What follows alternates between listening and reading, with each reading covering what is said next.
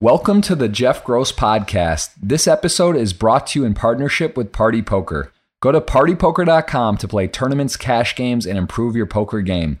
Make sure you subscribe to the podcast to hear all of my future episodes. Joe, how you doing today? Doing good. How about yourself? I'm good, man. I got a little bit of a FOMO with the World Series coming up with having a child and not going to be there the entire time this summer for the first time ever. So, that's I'm sort of figuring that all out. I'm sure you're gearing up for your Mr. World Series, man. I think you're like the poster boy for the WSOP. So you got to be getting very excited. What's the plans for that coming up? Yeah, I'm pretty excited. I leave the 28th. I'll be out there grinding the whole World Series. It's like the only tournaments I really grind all year long. So pretty excited. Haven't played a lot of poker since, at least a lot of tournaments. How's the kid though? That has to be exciting. I mean, it's good, man. It's 1 month in. This is my first time being away for a little bit, and I'm going to be back Monday, and then figure out when going to be there and back for the World Series. Probably go in and out. So yeah, it's great. It's really exciting, and luckily Amelia's she's amazing with him and the whole breastfeeding thing, waking up all the time. But yeah, it's a different speed and just getting used to it. What about you, kids?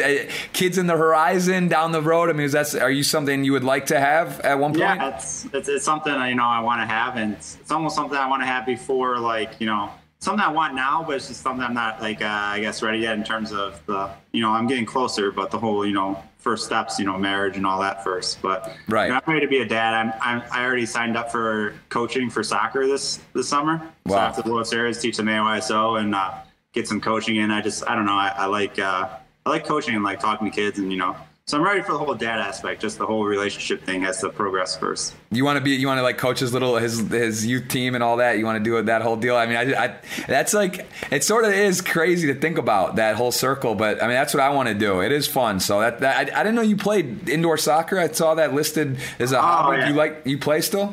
I was really good at soccer growing up. I won nationals when I was younger, but that was real young. But we won states, and it seemed like everyone on my team went somewhere for soccer. Like one of my friends plays in the MLS now, and a couple went over to play in Europe. And we had a really good team, but we broke apart. And then it was the age where it stopped becoming fun, and it was just run, and you start realizing your talents compared to everyone else.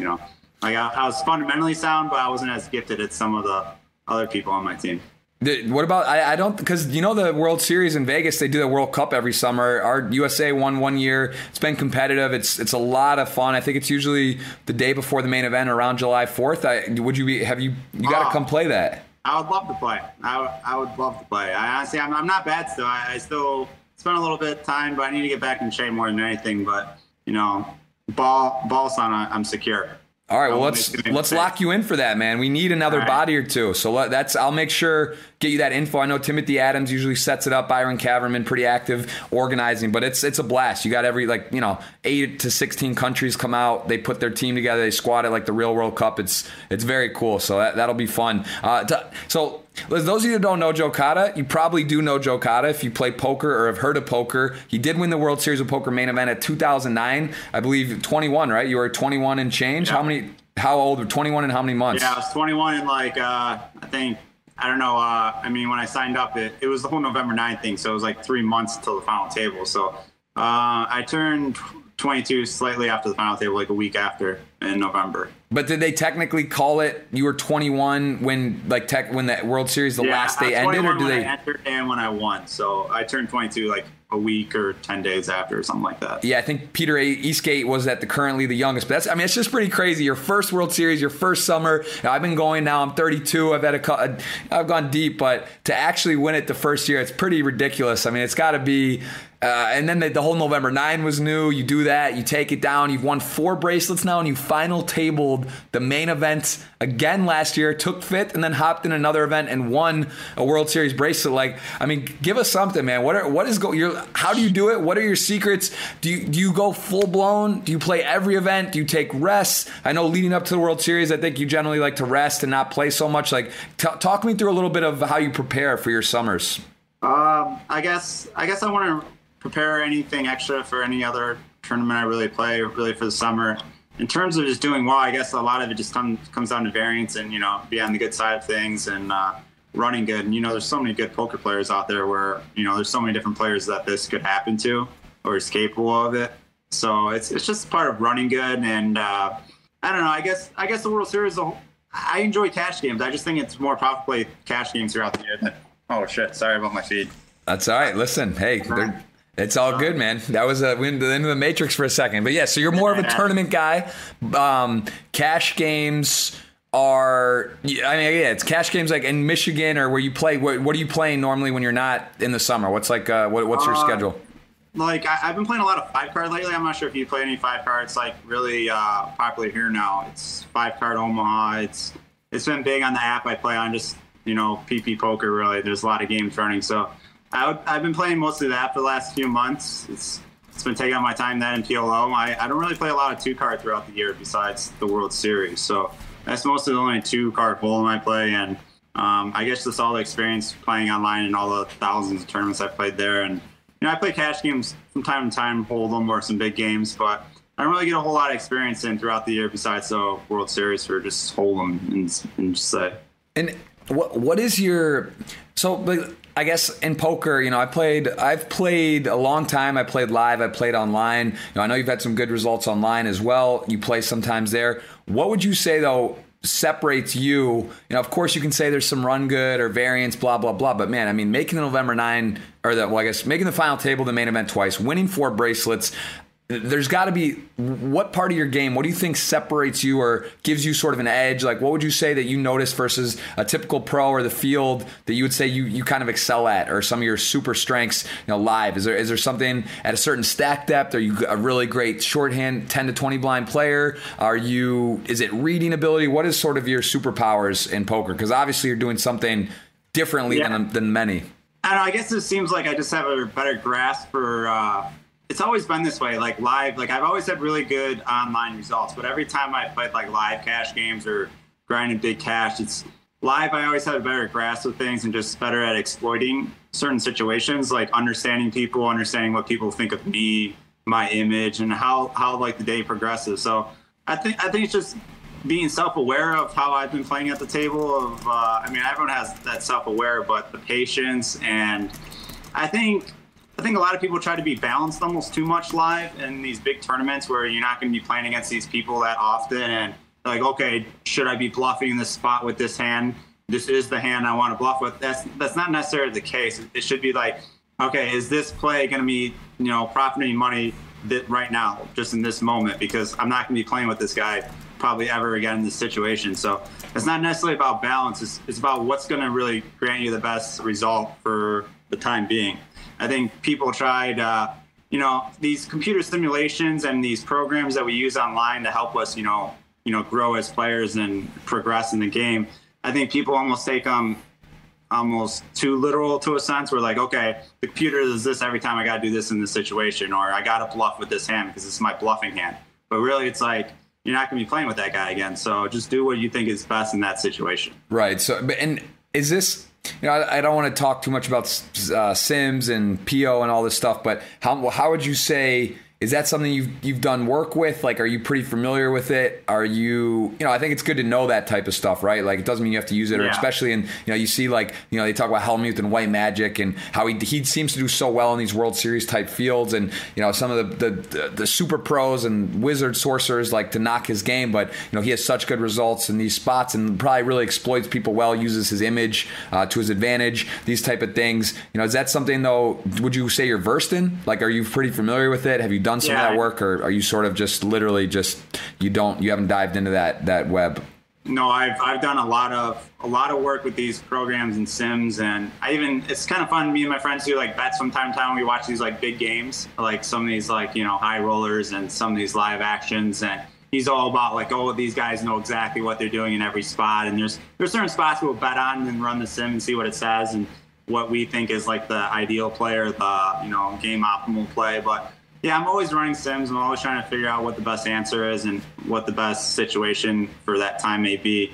But, everyone has access to these programs, and, a lot of people use them. And what separates some people from others is just, I don't know, it's just the circumstances, logic. It's every situation is going to be different, and you're playing with a different person every time at the table. So I just think it's just being able to adjust accordingly, and it's something I've always been good at.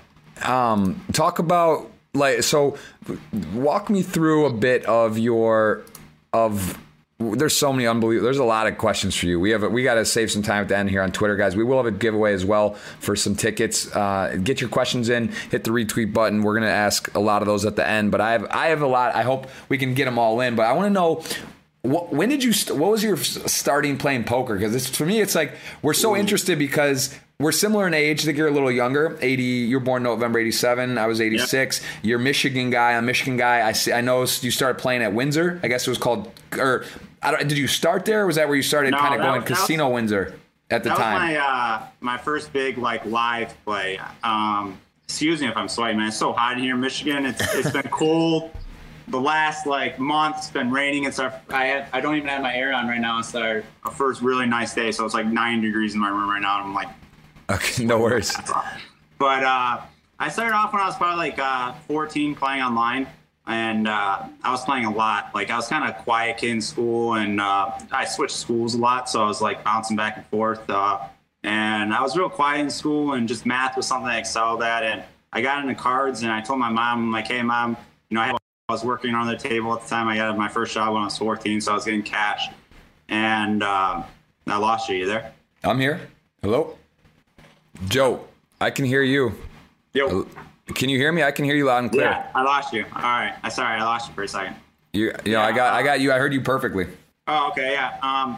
So I guess it became real popular during the Moneymaker year. It just be on TV and school and everything. So everyone in school just started playing poker, and that was the thing to do. You play at the lunch table, you play after school with your friends. And I got online when I was 14. I used my mom's name, and she let me play under her name, and I would give her money. And I put $50 on here, grind here and there. And when I was 15, it really started taking off at 2-4.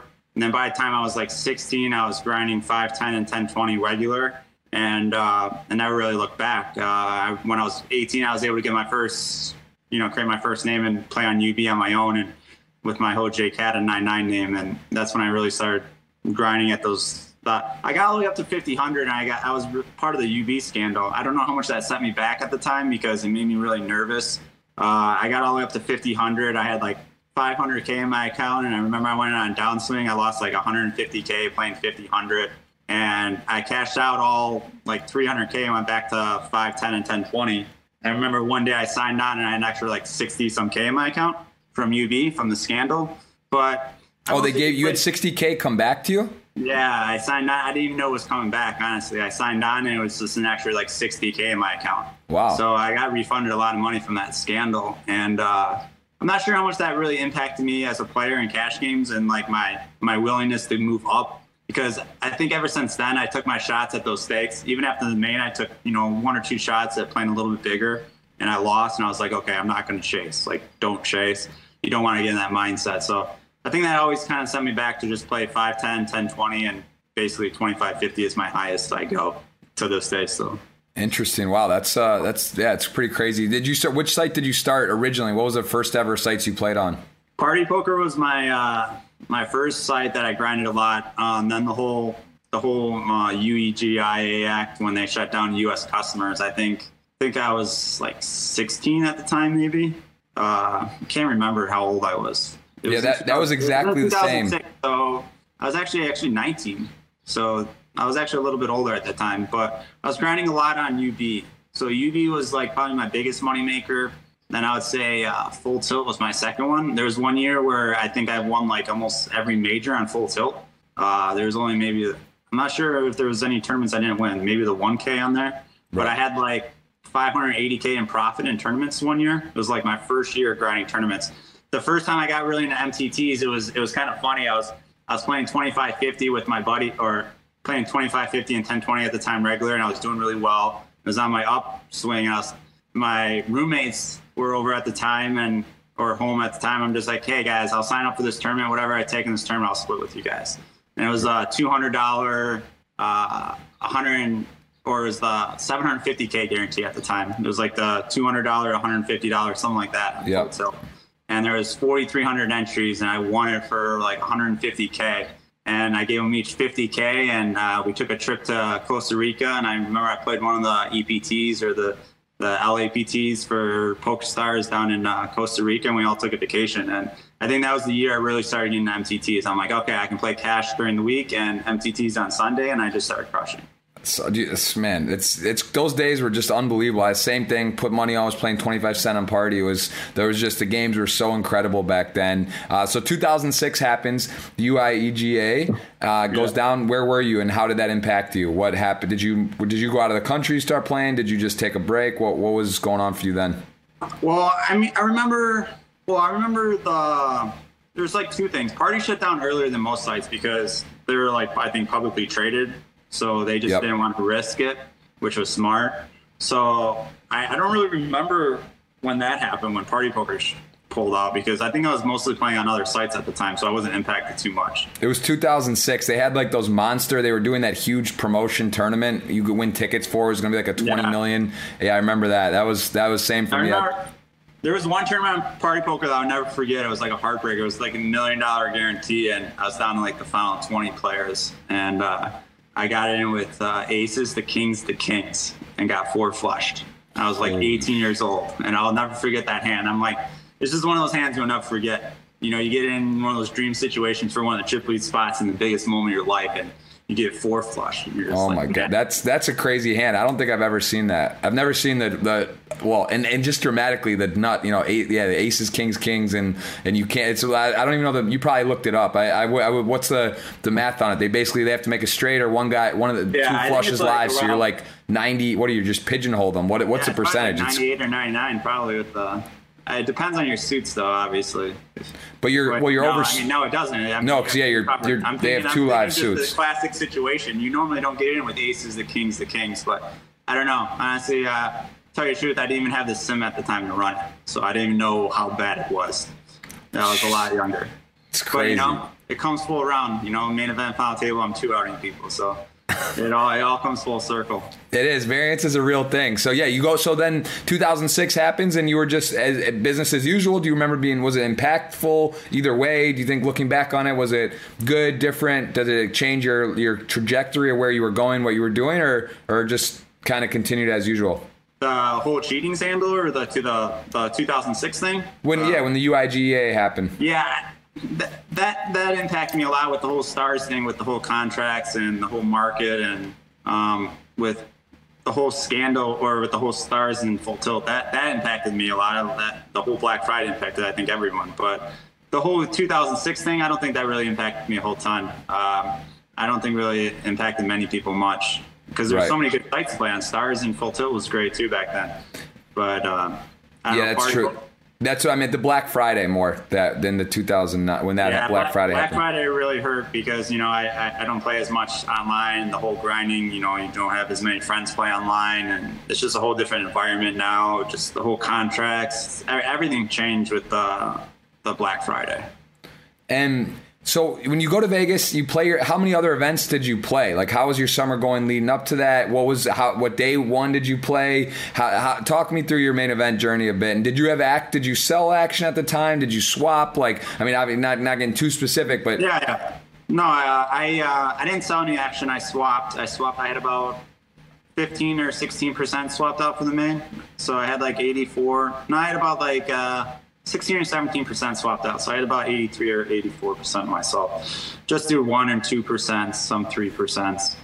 I was actually going to swap with Shannon. I actually I feel bad about it on his part. Like, he's a really good player. I think he's actually even better than I am. But who did you say swap with? Who? I was going to swap with Shannon Shore. He made it deep with me. I didn't even know that he was asking or was wanting to. He messaged me on Facebook. I didn't see it. And my buddy Tony, he's like, hey, Shannon was, because we were both down in like the final 40 players, final 30. And I went deep in a few tournaments with him. I'm friends with him and cordial with him. And he hit me up on Facebook and I missed it. And then I saw him at the table and he's like, okay, next break, we'll just see where we're at and we can, do the numbers and we can swap. And the very next break, he didn't make it. And I was like, oh shit. So wow. It was kind of unlucky on his part. I just didn't see the Facebook message late enough. So, I mean, maybe it would have been less, we would have probably only swapped a little bit, but still. Yeah.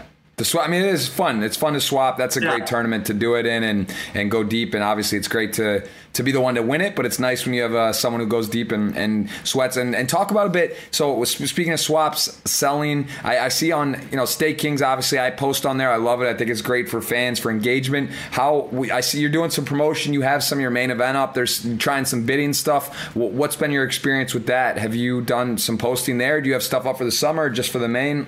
Yeah, I actually enjoy the whole Stake Kings website. Being part of it's fun. I was thankful that you guys and your team asked me to be part of you guys with your team last year. So it's fun selling some action and having other people involved. I like having friends and people that just want to be involved. So it's only like 5% I'm giving out. Also auctioning off 5% for most of all the tournaments. So I'm giving away about 10% of my action this year, including the main event. So that'll be fun. I don't know. We'll see how it goes. I never really tried the auction at all. And I don't know what a fair markup price honestly is. Every time I sold for any tournament, like the high rollers, like I've only played about like 200Ks in my life. And even like if I sold for the 25Ks or anything bigger, I've always sold at like even money. And even if I've ever sold like for smaller stuff, I never really charge too high a markup. I never really know what's fair and what's not. So I think an auction is a really cool gadget where you can just let other people bid for it. Yeah, there's been a lot of talk about the markup police and Sean Deeb and all these things, and like Hellmuth posting at some kind of high price, but it's actually a really interesting argument because it's like as long as I think people are informed and they really get it and understand what they're doing and what they're paying and how it works, it's okay. The problem is when you have people that don't understand how it works and what they're doing, and then they just and it's like, oh, I got Joe Cotter, I have Phil Hellmuth, and I want to just be the guy in there. But I think as long as like you're very open on it and explain it, and it's like especially with some of the Twitch guys, some of the bigger personalities. I mean, people would die to have a piece of you. It's fun, but then when you start breaking it down to like $5-10 pieces, if they're paying like 500%, it's insane. But it's like if someone realizes that it's like really they're like almost just tipping you or donating with you, or they just want it that bad, like is that unethical? I don't know. Yeah. It's like there's a line somewhere. Like if someone's paying 10x for a price, it's just like it's kind of crazy. But like you have people donating on Twitch and subscribing and gifting subs, and like it's like it just depends. I think how it's presented and how people understand it. That's I think the biggest problem. Yeah, I see both sides of it. I mean, I give both arguments on it. I mean, I think people should be, like you said, the most important thing is just being informed. If you have someone that's willing to pay that price and knows what they're doing and what they're paying for, and it's their price they're paying, it's what they're charging, it's what they want to pay for, so be it. But if you're charging people that like are not used to buying or being part of the market just because they want to sweat like of your friend or their idol of you or whatever it may be, and you're just basically taking advantage of the buyer at that point and not educating them. I know it's their part to be educated themselves, but it seems like a very slippery slope. I never like being part of that. And I always try to just tell people straight up of, this is generally what, I make on average. This is what I'm selling to you. When I sell to my idea is selling to play the tournament. So it's like more my willingness to want to play the tournament. So I'm always selling at like even money. So when I sell for myself, most of the time it's even money. And if I sell with markup, it's because someone really wants a piece of me and they won't leave me alone. I'm like, here's a fair markup, and I'll charge that markup. And if they don't want to pay for it, then, I don't care because I don't need to sell it. Yeah, I'm with you on it. It's a very interesting. It's really is. It's a hot topic for sure right now, and I think again, I think you said it really well, and we're on the same page there. There's always going to be people with differing opinions, but that's the end of the day how it's presented. Talk to me about your family and their thoughts, because I know. So at one point, I think your mother was dealing. She has some background in gaming, but it's not gambling versus poker. How did your parents feel about? Hey, I'm a professional poker player. How long until they sort of saw that you were very serious and that you were like you were a winning player. You did things the right way. You were in control. Did it take long, or did they kind of just quickly shift how they felt, or did they always support you on that? Well, it was mainly like my mom had to get past. Like my dad, he always worked overseas, and like my mom and dad were divorced, so my mom took care of me. So it's basically like my mom and my dad. My dad always trusts me. He's like really easygoing guy, but my mom, it was like she's like the angel. Like not the one to punish you, just the one like make you feel bad. So I sat her down, like explained it to her really well, what poker was all about, how it's not necessarily gambling. And she was around that her whole life, like being a blackjack dealer. So she saw people losing Detroit and how people would act and people pissing their like life away and just like making really big mistakes. And I had to tell my mom, it's not like that. I have my job on the side. I'm putting $50 online. I'm not risking it all.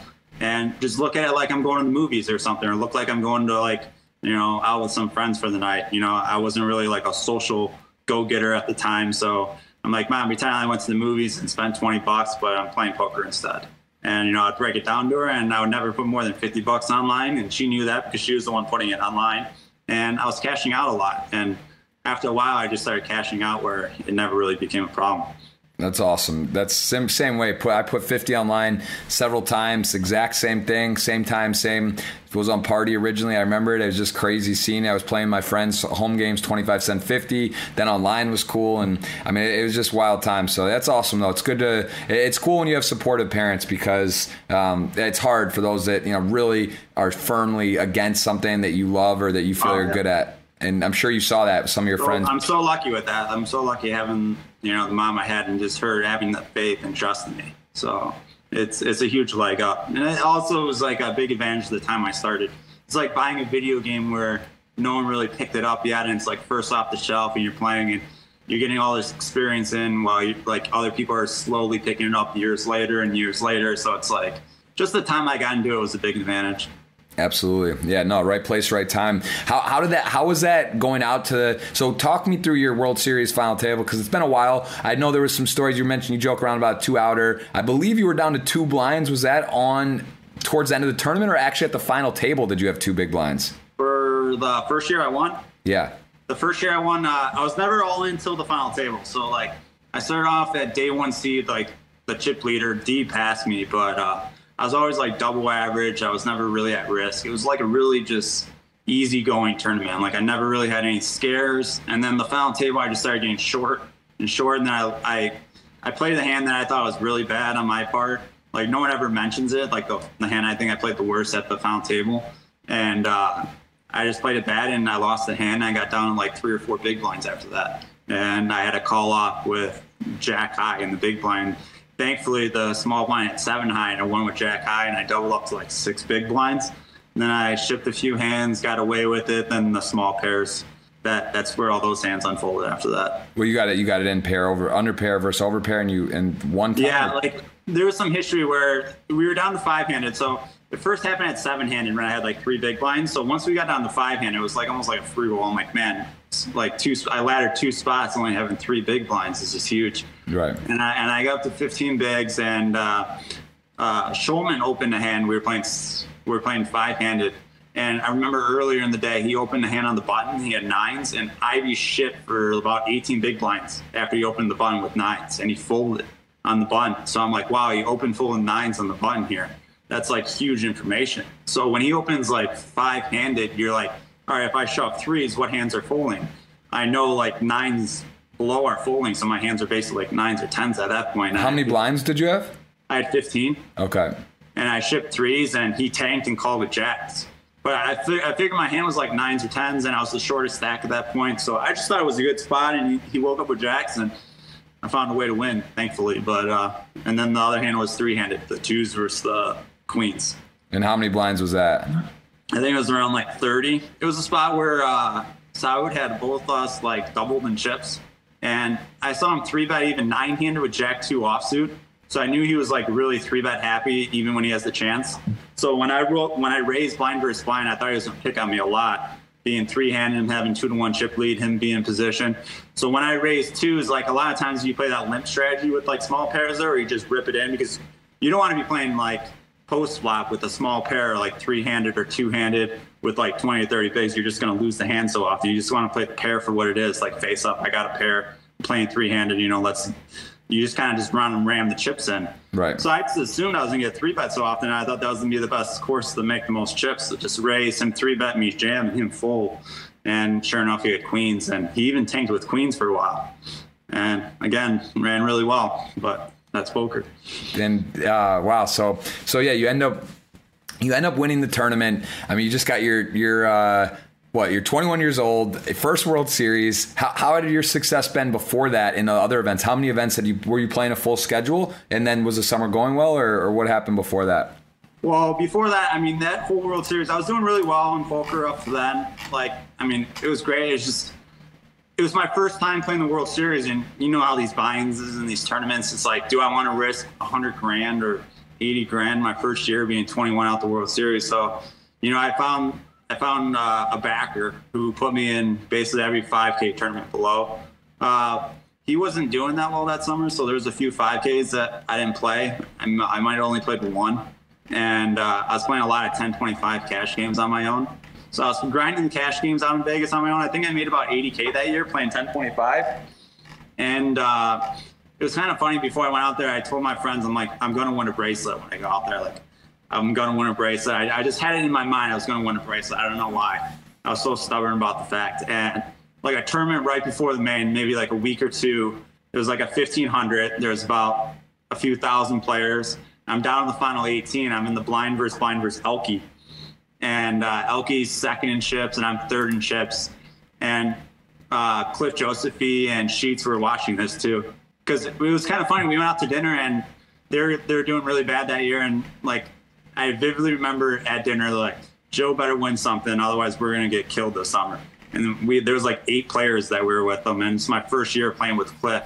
So for him to say that, it was kind of like shocking. Like, they just had the utmost confidence in me as I was a player for them. But anyway, to get back to the story, we were down to like 17 players, and I raised blind versus blind with jacks, and Elke 3-bet me, and then I 4-bet, and he 5-bet jammed. So it was a huge pot. It was for the chip lead pot of the tournament with about 17 people left in the 1,500. Yeah. And he had ace 10 off, and the flop came 3 spades, and I had the jack of spades. He had no spade in his hand, and the river came a red ace.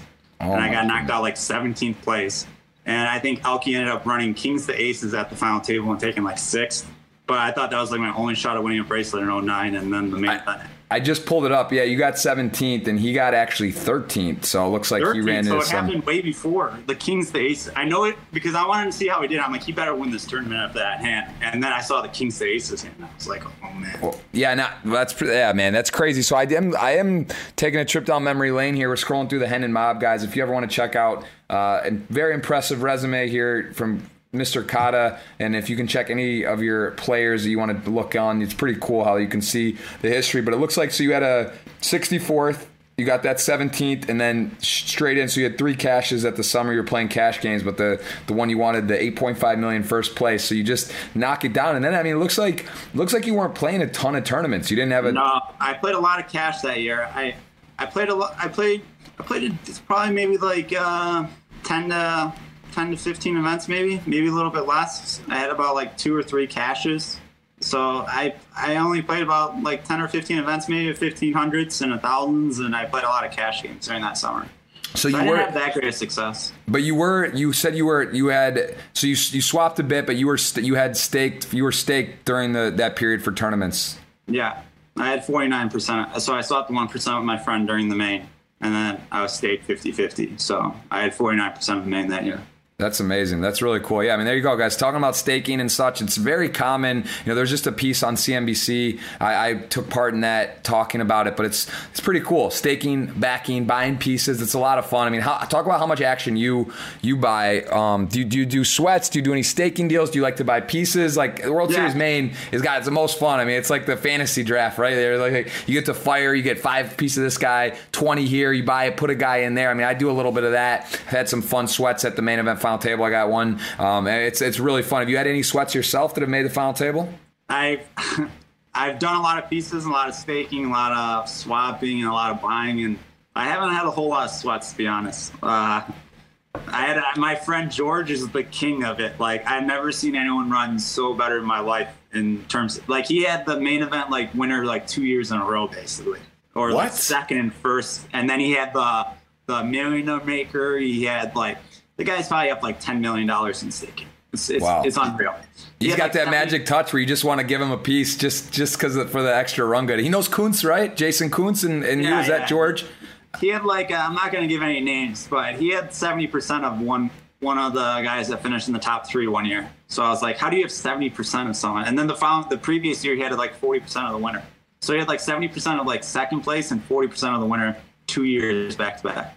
That is ridiculously. That's unbelievable. That's probably the greatest stake, the greatest record I've ever heard. I mean, I guess it depends on volume. Is he doing? Is he doing? 1,000 guys in the summer? I would imagine not. So he probably is running really good. But I'm sure he's got a handful. No, that's the thing.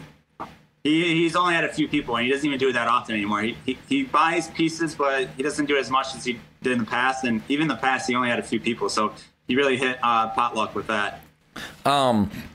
That's crazy. So, all right. So I'm scrolling through. We see you played in 2009. You got the deal with Poker Stars at the time. You were with them for a while. You had some other good results, but again, it doesn't look like you were playing from 2009. I'm looking at your Hendon Mob 11, 12, not that, but you're not playing that many tournaments, 15, 16. When did you, it looks like 2017, you fired hard, 18. Obviously you had probably one of the most, if not the most impressive summer in terms of shock value, final table in the main again, and then hopping in another tournament. I remember being deepish with that in you, and you took it down. So what were you doing?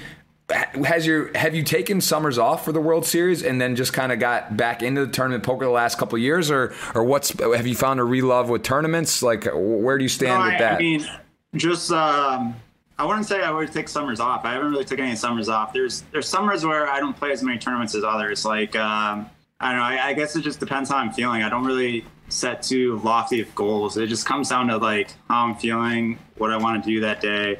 I play a pretty packed schedule in terms of WSOP, like no limit hold'em events. Like I don't dabble in the mixed games or any of those tournaments. And then when it comes to like the big buy-ins, the 100K, I've only played that 1 year for the WSOP. I think that was in 2016. No other year have I played the 100K. It just seems so steep, seems aggressive. Where I don't know. I guess I'm not that good at networking. So if it's easy to sell, it's a little bit easier to play. But I don't want to take that big of a buy-in myself. So for sure. I don't know. I guess it depends. Some years I don't really like playing the super steep buy-ins, just because I don't know. It just seems like a lot of like stress that I don't really need. Right. What I see, so you are playing the 100K and the 50K this year, and you do have that up on Stake King, so that's pretty cool. How much is available there? It looks like 50. The 100K, I'm not sure if I'm playing this year or not. Like, I guess I'm gonna see how the year goes or the summer goes first. The 50K I'm playing for sure. The 100K probably not, unless it's a really good summer. Yeah, I want to play the 50 badly. I'm probably going to fly in for that. And that should get a lot of big turnouts. Also, the 50th World Series of Poker. It's the Summer of Fofty, as we all know. And, it's going to be, I'm sure you saw that Randall Emmett stuff with the 50, pretty crazy situation. But it just seems like that'll get a lot of people. It's also like, that one's a really good structure, right? It's like 4 day. I mean, it's like you get to play. Yeah, 4 days. Man, I apologize, man. It's so hot in my house, man. This is the first really nice day of like the year. Like it's 80, 90 degrees, and I honestly have to turn on my air because I can't believe I have it off right now. My bedroom's the hottest room in the house, so I'm just literally sweating my. Do you want to turn? Do you want to take them? Did you want to go fire it on?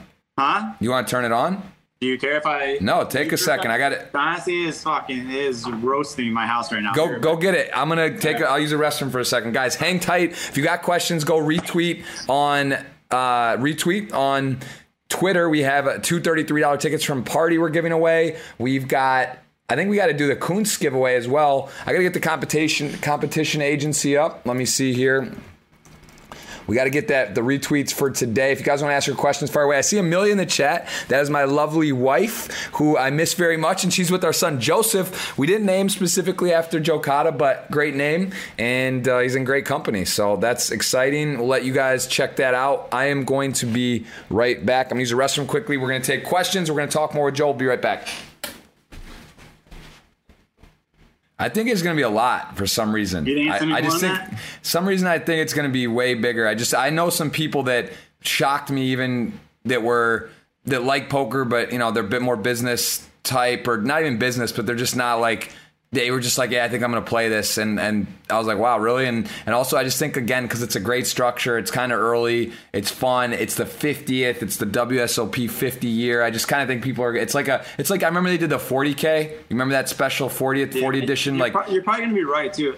Especially at the time of it, they have it at the very beginning, so it's going to be easy to sell for. And I think just it being at the beginning, no one being stuck really, and being easy to sell for, and just being the whole 50th, and then the whole re-entry thing, that should get like 40 entries there, 30 maybe.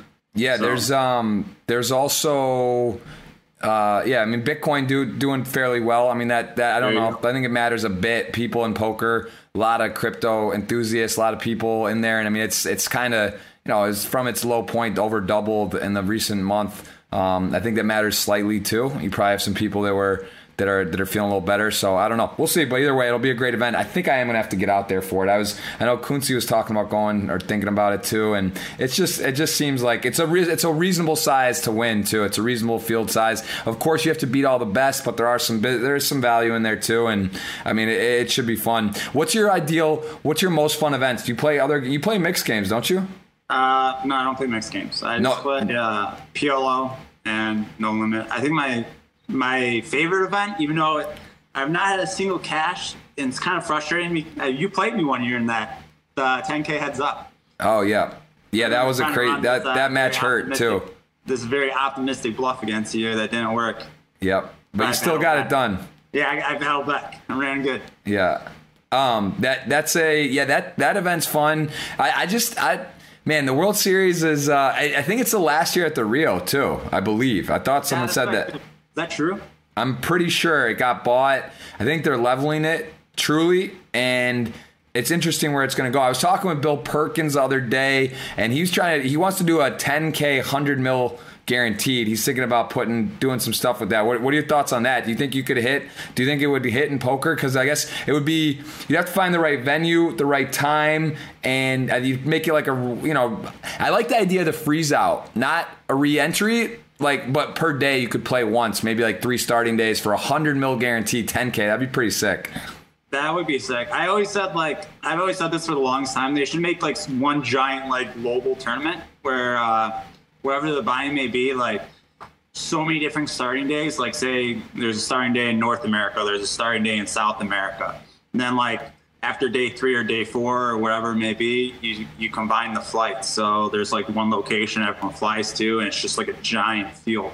I think that'd be awesome. It's a great idea. It doesn't seem that crazy. They've done a lot of creative stuff, a lot of big guarantees. There's been phases and stuff too. Like start a tournament in January and kick it off at a year later. Have the final table, or have it come down to the final 40 or final 50 that are they lock up the money they got and you ship them to Vegas for now. They got the HyperX and these things are doing WPT, like something like that. I mean, that would be. I mean, you want to get big prize pools, big excitement. There's nothing better than getting like 100 million or 50 million prize pools together. Who cares? You could, if you ran it every year, you could literally have it cycling. Like every year it cycles. Like it just seems like a logistical, that's the problem, trying to get it all mapped out, but I think it's doable.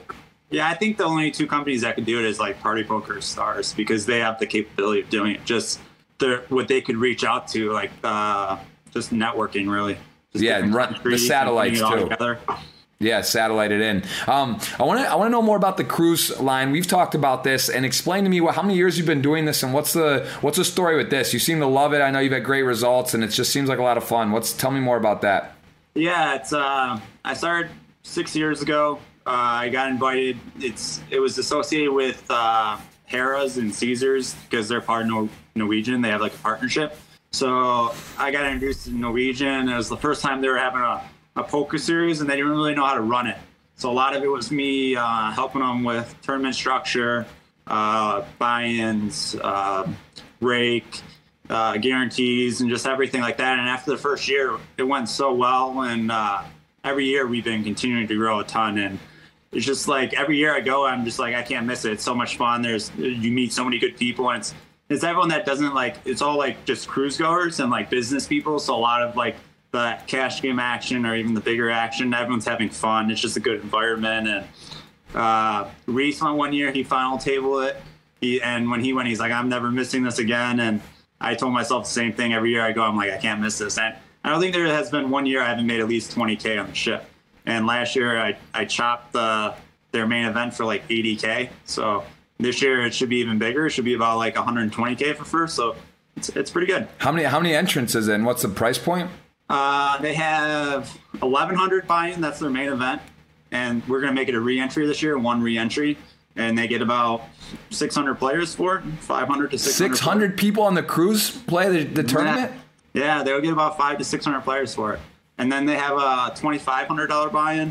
They have a $500, a $200 rebuy, and a $100 rebuy.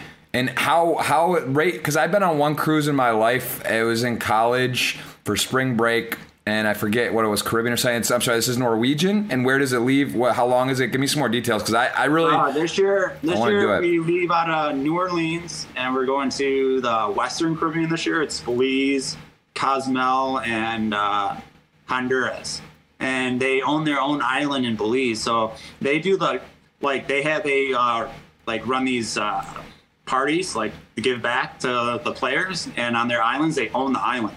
So this year they separated everyone into different teams, like purple team, red team, blue team. They have like tug of war events, like beanbag events, like all these different events where you compete as teams and you win like pretty cool prizes and raffles, and then they have like a DJ and they host like a big buffet.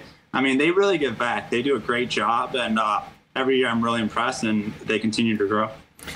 And I'm sorry, the one more time. The date is it's in November? December 2nd to the 9th, I believe. Okay, I think that might be during that 20 million on party. I'm not sure. Is there internet? How's the internet on there? The internet's not bad. I've been trying to get them to stream, but or Twitch it, the final table, but it's something we're still working on, and it might end up happening with the delay, because I don't know how good the internet is there. Well, listen, if you need a Twitch guy, I might know someone. Yeah, I told them about you. They're really interested.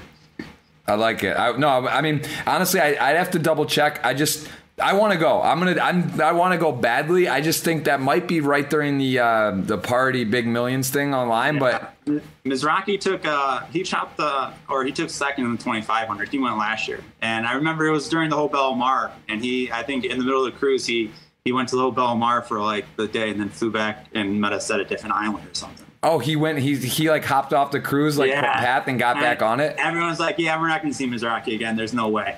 And then, sure enough, he made it back on the boat somehow. I'm like, "Wow, he made it back." Wow, surprising. That's really cool. We'll talk about it afterward. I do want to check that out. I want to shout out Matt Barnes in the chat. My wife, Amelia, she's watching Joseph at home. Speaking of Joe, some other people checking in, guys. We appreciate it. If you want to get your questions in, get them in now, because we're getting up. Pretty soon we're going to go through. We'll run over a bunch of those that are on Twitter, also Instagram, some interesting questions. So we'll take a look at that. What other places have you gone? Do you like to travel a lot? Do you go around? Have you done non-poker related trips with? You said your girlfriend now of 4 years. Yeah, we did. We did Hawaii not too long ago. Before the last World Series, we went to Hawaii for about a week and a half. I've done a lot of trips. I've been to over in South Africa, Brazil. I went to Philippines. So nice. There's a lot of cool different trips there, and poker trips that I've been on. That's awesome.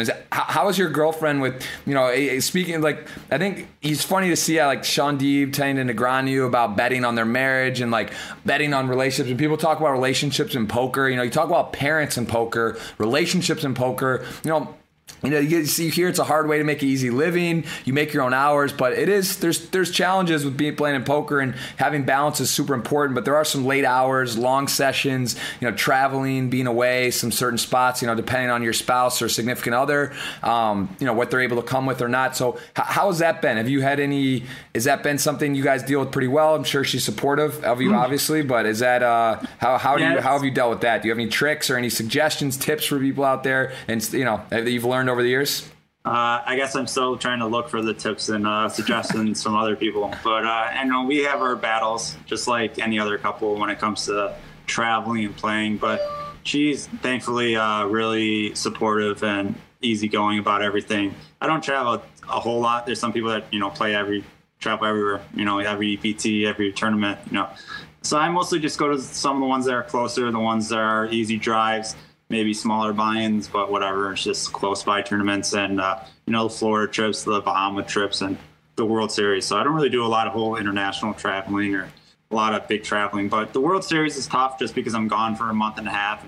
She has her full-time job, so she can only make it out there a few days. But we did a different charity event that was nearby in Ohio or Illinois, sorry. And she won her main event seat. There was like 125 people, and it was a charity event. She won the seat to the main event this year, so she's playing alongside me for the first time. That's amazing, dude. That's really cool. My wife has played in a charity event as well. I remember she laid down Kings pre-flop in a spot and got shown a bluff, and it was I was like, she's probably watching me play too much, play too tight. But yeah, I'm looking at your pinned tweet. This is hilarious. This is from your girlfriend about a hand history review and saying what he has, and then with top two and guy has trips, and it's like she obviously knows how to play and has some good understanding. That's gonna be fun. She's got to be amped for the main event. She's excited. We just took a trip to play an MSPT event. It's 1100 over at Battle Creek. First place was like 258K. I saw that. My buddy won it. He won back-to-back events, 2 back-to-back MSPT events. So I'm so happy for him. That's amazing. Finally his breakout year. He's a really good player. So what's his name? I did see that. I was watching a little bit of the final table. It was on Twitch. Chris Moon is his name. That's awesome, man. Congrats to him. That's sick, dude. There's a lot of people then to win that much. There's that 1,000 plus entrants. 1,600 players or something. 1,600. Crazy.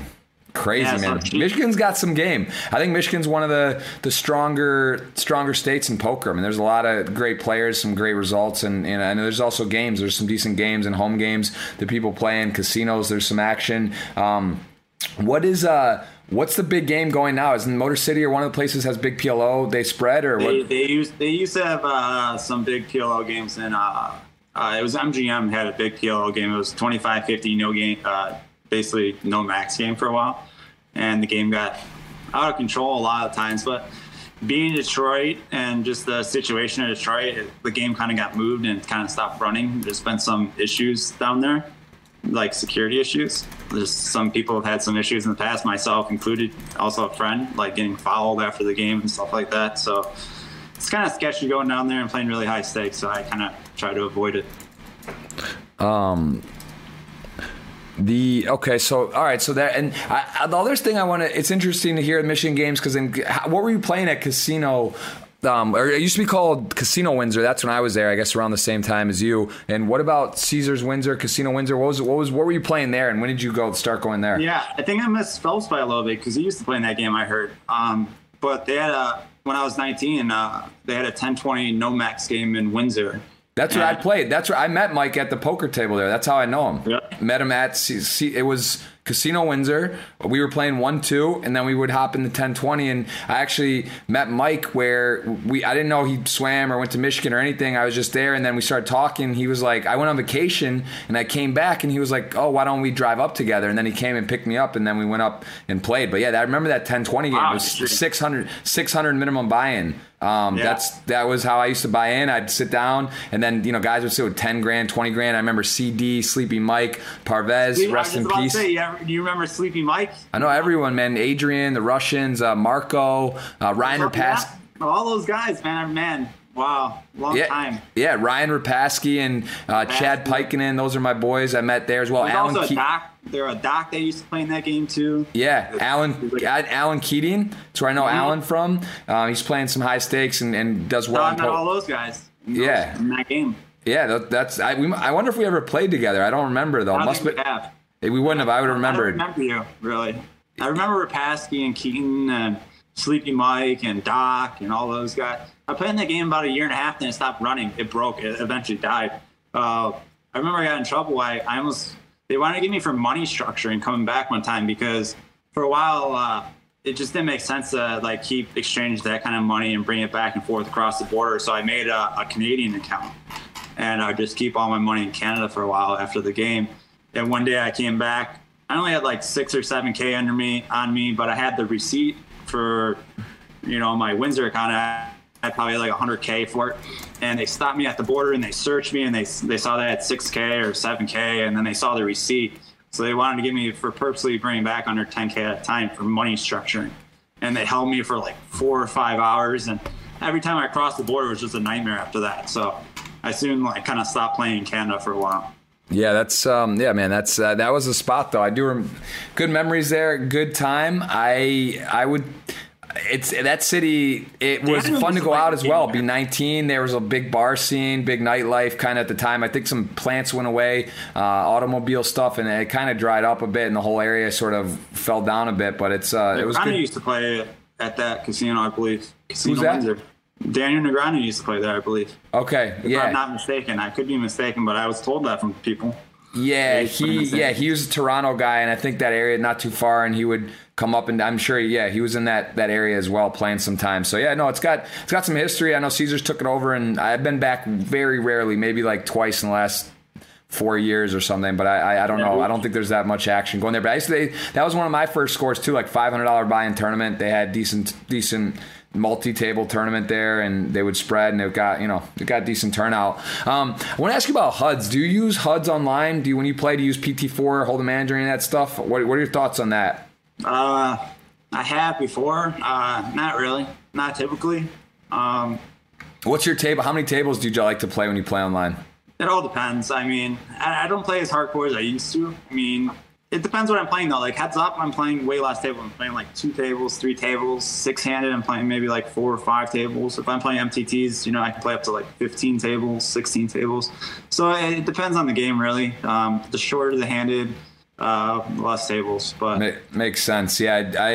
Yeah, it's interesting because it's also format too. Are you playing like turbos, hypers? You mix in some 6 maxes and stuff, and it gets kind of crazy. If you're playing 9 max regular, for sure, you can definitely add a few more. Without HUDs, it's a bit tricky. I know Party Poker's removing HUDs very quickly here. It's kind of stirring awesome. Good for them. Yeah, it's stirring up the pot a bit. I think it's going to be a big net positive. It's a little bit of it's going to be a little bit of a learning curve. I think it's going to be complicated a little on that for everyone, but at the same time, I think it's kind of cool, the idea and how they're trying to do it and neutralize that playing field with that. And I think overall, it's probably gonna be a positive. It'll take a bit of time to get it sort of ironed out and everyone to be comfortable with it. And you have the pros and people that are really dependent on it and love it. They're gonna be a little tilted about it, but I think overall it's good. And I think obviously the longer we can preserve poker, it's great with there's sims, there's these things, there's solvers, there's all stuff that kind of scares people. I think if we can kind of find ways to neutralize that or pause it or make people feel more comfortable, it'll be good. I mean, USA is a huge sweat. Michigan, what about Michigan? I mean, that bill was like passed. Yeah, you were counting your eggs before it was hatched, right? You're like, oh, we're going to be back on. It's happening. I know I got lobbyist friends. They said it's a done deal. They were like, it's going to be done. This guy is going to signature, and then it didn't go down. I mean, that was crazy. Yeah, I'm not surprised just being involved with the whole lobbying and the whole, charity poker rooms and seeing it firsthand, just the way the Michigan and the casinos and everything is here. Everything's so shady when it comes to politics. So yeah, there could have been a drop off, some sort of, Sheldon. As long as Sheldon Adelson's still kicking, I think it's he's been a huge detriment for that, and kind of bizarre even how it all goes down with him and what works. But it's just weird that was like literally a done deal. It passed heavily, but the good news is West Virginia just passed. I heard Michigan will be back on it's on the ballot, and the new head governor I think is very pro, and it looks like it's going to pass. So it could just be a slight delay. Not like when it happened, I was like, oh shit, it's going to be another 5-10 years. My dad loves playing online. He was like very excited. You got people who just want to pass the time, watch sports, play a tournament or two, and on a regulated site. It's just crazy.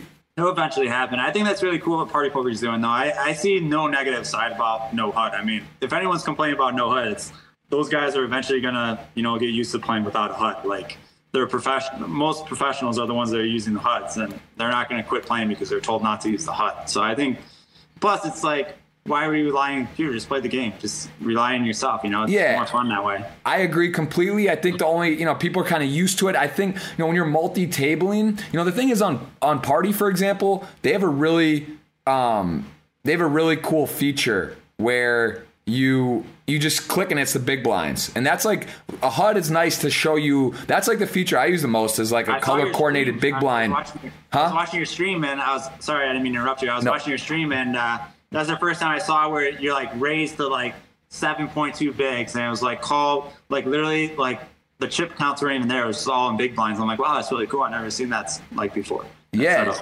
And that is a feature they have, and it's just like it's no software. You can either double click on the thing and change it either way. Like when I have PT4 up, it shows. But that's what I was saying on HUDs. That's generally the thing that's the most important, is knowing how many big blinds, right? Whether you're 3-betting or flatting or what you're like. So you start looking at the other stats. Like it can help a bit, but generally it's not too much. And the funny part is I actually had one of my bigger online scores in a while when I had power failure, crazy stuff was happening. I came back on and it just wasn't working. I got a new computer. How the license was, it wasn't up. It was like because they're showing like trial version on it, and I just didn't run it. And I had a huge score. Was playing for a big. I final tabled was 190 to first, and on the 5K buy-in and was and I wasn't using one. And it's like I was just like I don't really need it. I just want the big blind. So I think people are gonna calm down with it, and I think it will be really cool. And I think that's gonna help a lot.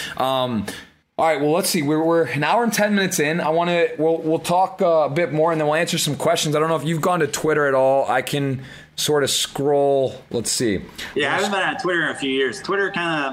Me and Twitter had a little disagreement, or I guess not really a disagreement, just, I don't know. It's stupid how their thing works. I got like a new phone and I went to go log on my Twitter, and I typed in my name and password, and they're like, oh, what's your old, email address? And when I had Twitter, it's like my agent made it for me back in the day. So you need Twitter, you need this. I wasn't really a big social media guy.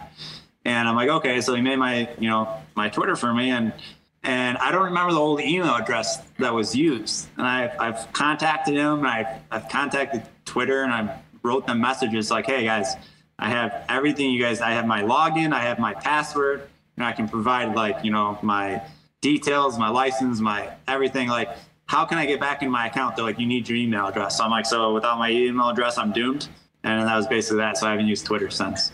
Wow, that's pretty insane. I mean, that's not a great review, guys. I'm trying to see that. Twitter is probably the one I like it for poll questions. I like it for the retweet giveaway stuff and get some information out. But yeah, it's not my favorite of all the socials, but we are going to take advantage of it. We're going to go over it, and let's knock through some of these questions and see what's going on here. So we got Chris Robinson asking, how much luck do you need to make the final table of the WSOP main event, given the size and field, the deep stacks, and the number of days of play? So what's your thoughts overall? I mean, what you've done is kind of an anomaly to win it in final table as well. I mean, that's in a lifetime, that's going to be better than almost probably in the top 0.01%. I'm the only, especially with the big field sizes now. How do you feel about that? How would you say, like, how much luck goes into that? Obviously, a lot of skill being deep stacked, getting to play 2-hour levels, but how do you rank that in terms of luck? Variance is always a huge part of poker.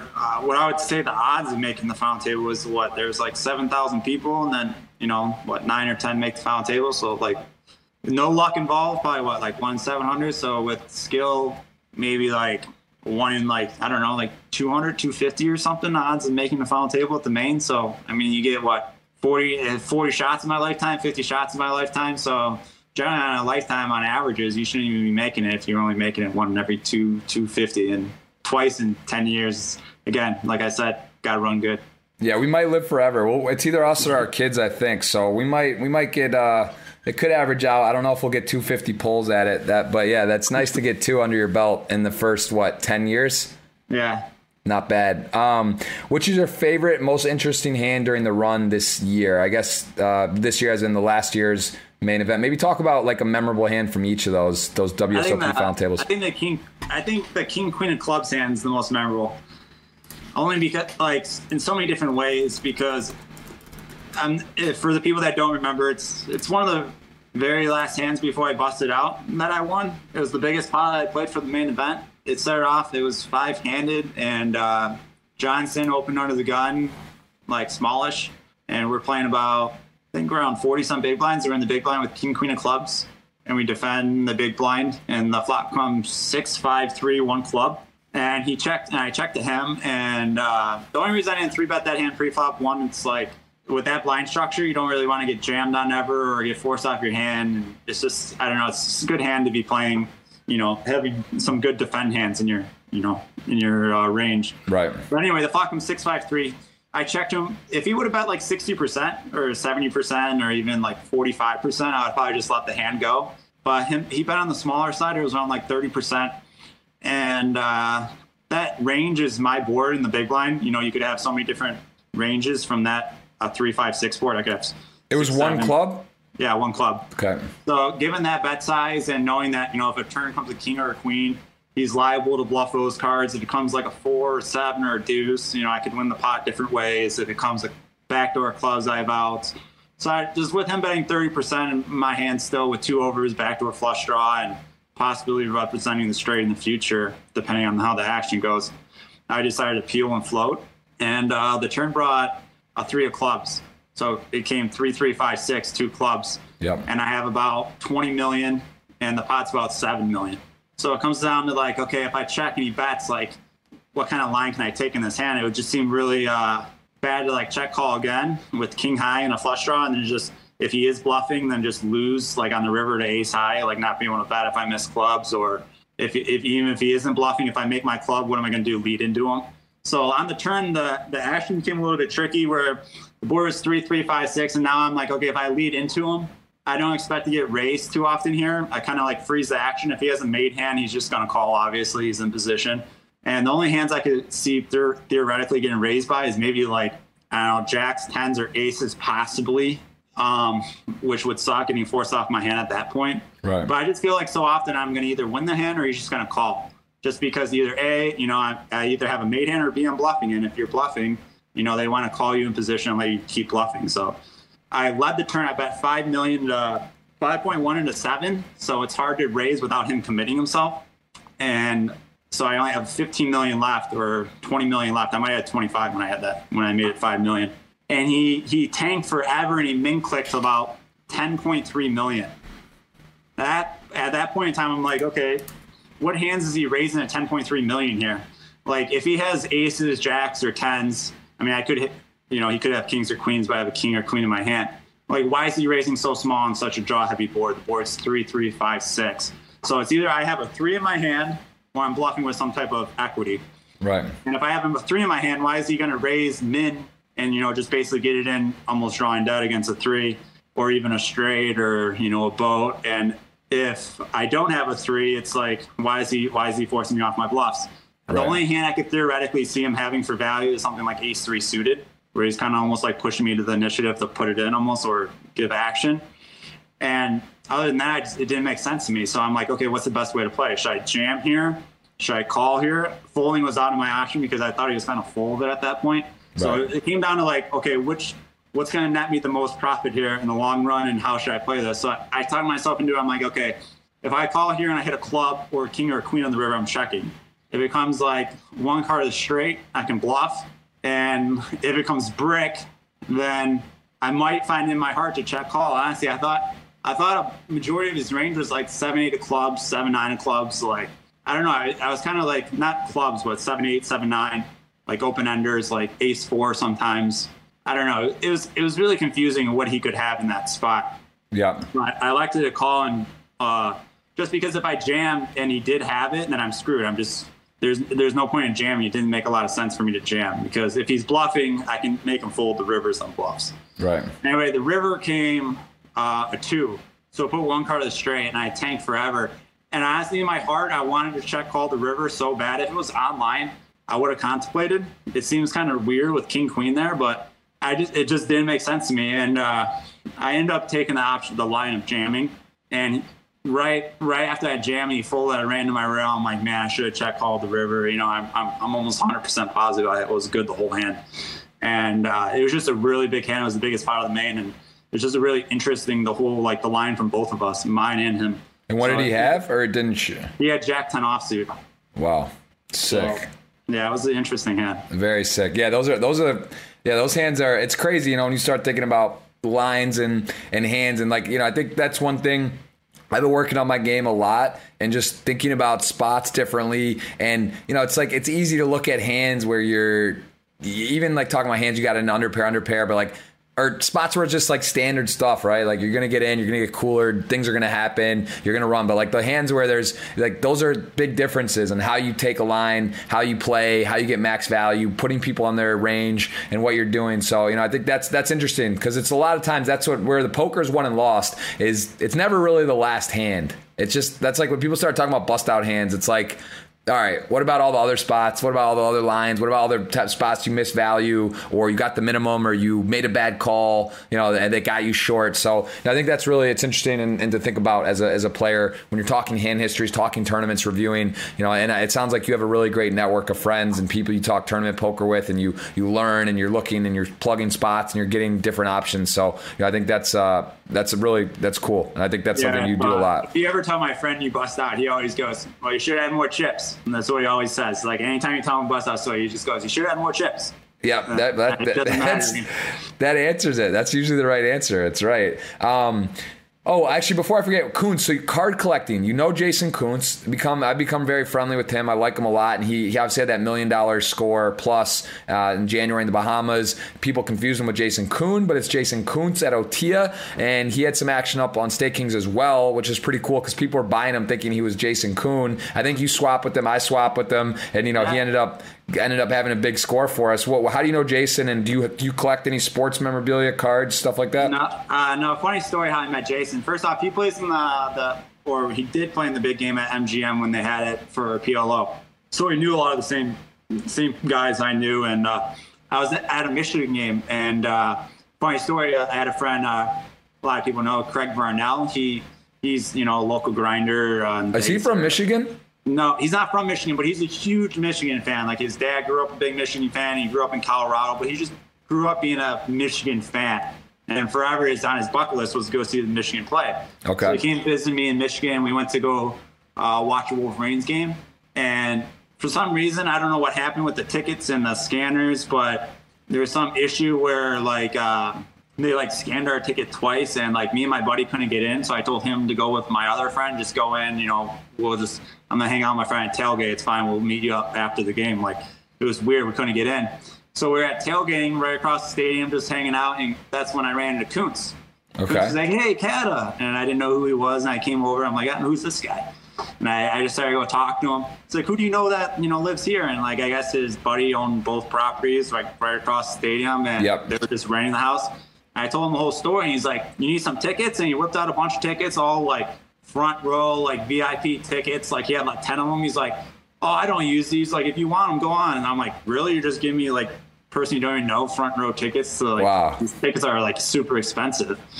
And he's like, oh yeah, go ahead. He's like, I can get in anytime I want. I'm like, who are you? And then sure enough, we just kind of became friends. And then he was like, oh, you going to the Bahamas? And then we ended up on the same flight, taking the same limo, swapping action. Just, I don't know, now we're friends. He's one of those guys. Yeah, he's just a positive energy. Good things happen. Be around. Just genuine. It's funny too because how I met him was through a mutual friend, and I had an old card collection. And someone called him. We were talking. So just a random story, and got on the phone. And I was back home visiting a year ago. And then they're like, "Why don't?" It was 10 at night, and I was home visiting my parents, and my wife was with me. And my buddy was like, "Why don't we just take your cards over?" He lives 30 minutes away. I was like, "Really?" I went home, got all my stuff, drove it over. He looked at everything. I was like, "Yeah, it's just worth it was my life collection." He's like, yeah, it's probably worth $500. I had thousands of cards and whatever. And then I saw his stuff, and then I realized how much I like poker. And yeah, he's a great guy and loves Michigan, and it's a fun industry, that stuff. But I was curious if you collected. It was funny because when we were tailgating, it was kind of loud. I'm like, what was your name? I put him in my phone. He was like, Jason Kuntz. And I'm like, Jason Kuhn? He's like, yeah, Kuntz. And so forever I had on my phone Jason Kuhn. Right. I'm like, man, that's kind of weird. And then I realized it's Kuntz after watching the whole broadcast at the PCA. Yeah, that was definitely confusing for viewers with Jason Kuhn being a legend. That guy Craig Varnell too. I know he's a very good player. I think he's at a HyperX final table as we speak. The one from Choctaw, Choctaw. Yeah, what's funny? I'd never gone to Choctaw. I went there. One of the years, maybe 2016, and it was a sick tournament, really good value, and I played with him, and I got down to 12. It was one of those 1,000, big field, big good thing, and he ended up final tabling again because he knocked me out in 12th, ace king to sevens, river ace, and I remember it, but I was short. Same thing, should have had more chips, but he knocked me out, and now I see him back there at that final table in that same place. It's kind of funny how people seem to do well in certain areas. They just feel confident, they run good, they just something about it. Where I have Montreal used to be mine. I just lost boat to River Royal royal flush, but certain places you use that was sick. Certain places you feel comfortable and you run good at, but it's all good. Sweet. So let's keep taking questions. That was a very elaborate answer, and that's a great hand. That's a very cool hand and way of thinking about it. How do you prepare for the most important poker event you will look at for the second title? Do you do anything? Do you have a routine, mind coach stuff? Do you meditate? Do you work out before you play? Do you like to be on time? What's your general tournament rundown? I would always prefer to be on time. There's a lot of times I late red just for different reasons, but I try to get there on time when I can. I don't really have anything in particular I do differently for preparation for tournaments I'm going to play or tournaments I'm looking forward to. I guess just, take it easy the night before. I never really go too hard. I don't know. I guess I just been playing poker my whole life. Nothing really changes. So I guess it's just part of the daily routine, really. And like you said, we all have those places where we run good, and I don't know what I'm going to do next year when they tear down the Rio. Yeah, man, you might have to sign a petition. I have to retire from poker. That's the only spot I got. Unbelievable. Someone else asking about, you seem very relaxed at the tables. You don't seem tilted. How do you measure your tilt? Do you do anything do you have any tricks, or would you say you handle kind of beats and tilt well? Do you have any tricks on that? Or if you're running really bad, do you take a break? Do you step away? Do you just kind of accept it? I'm sure we've all had it. There's all spots and things where you get upset. I think we've all lost our mind in poker one way or another, and including myself, I'm guilty.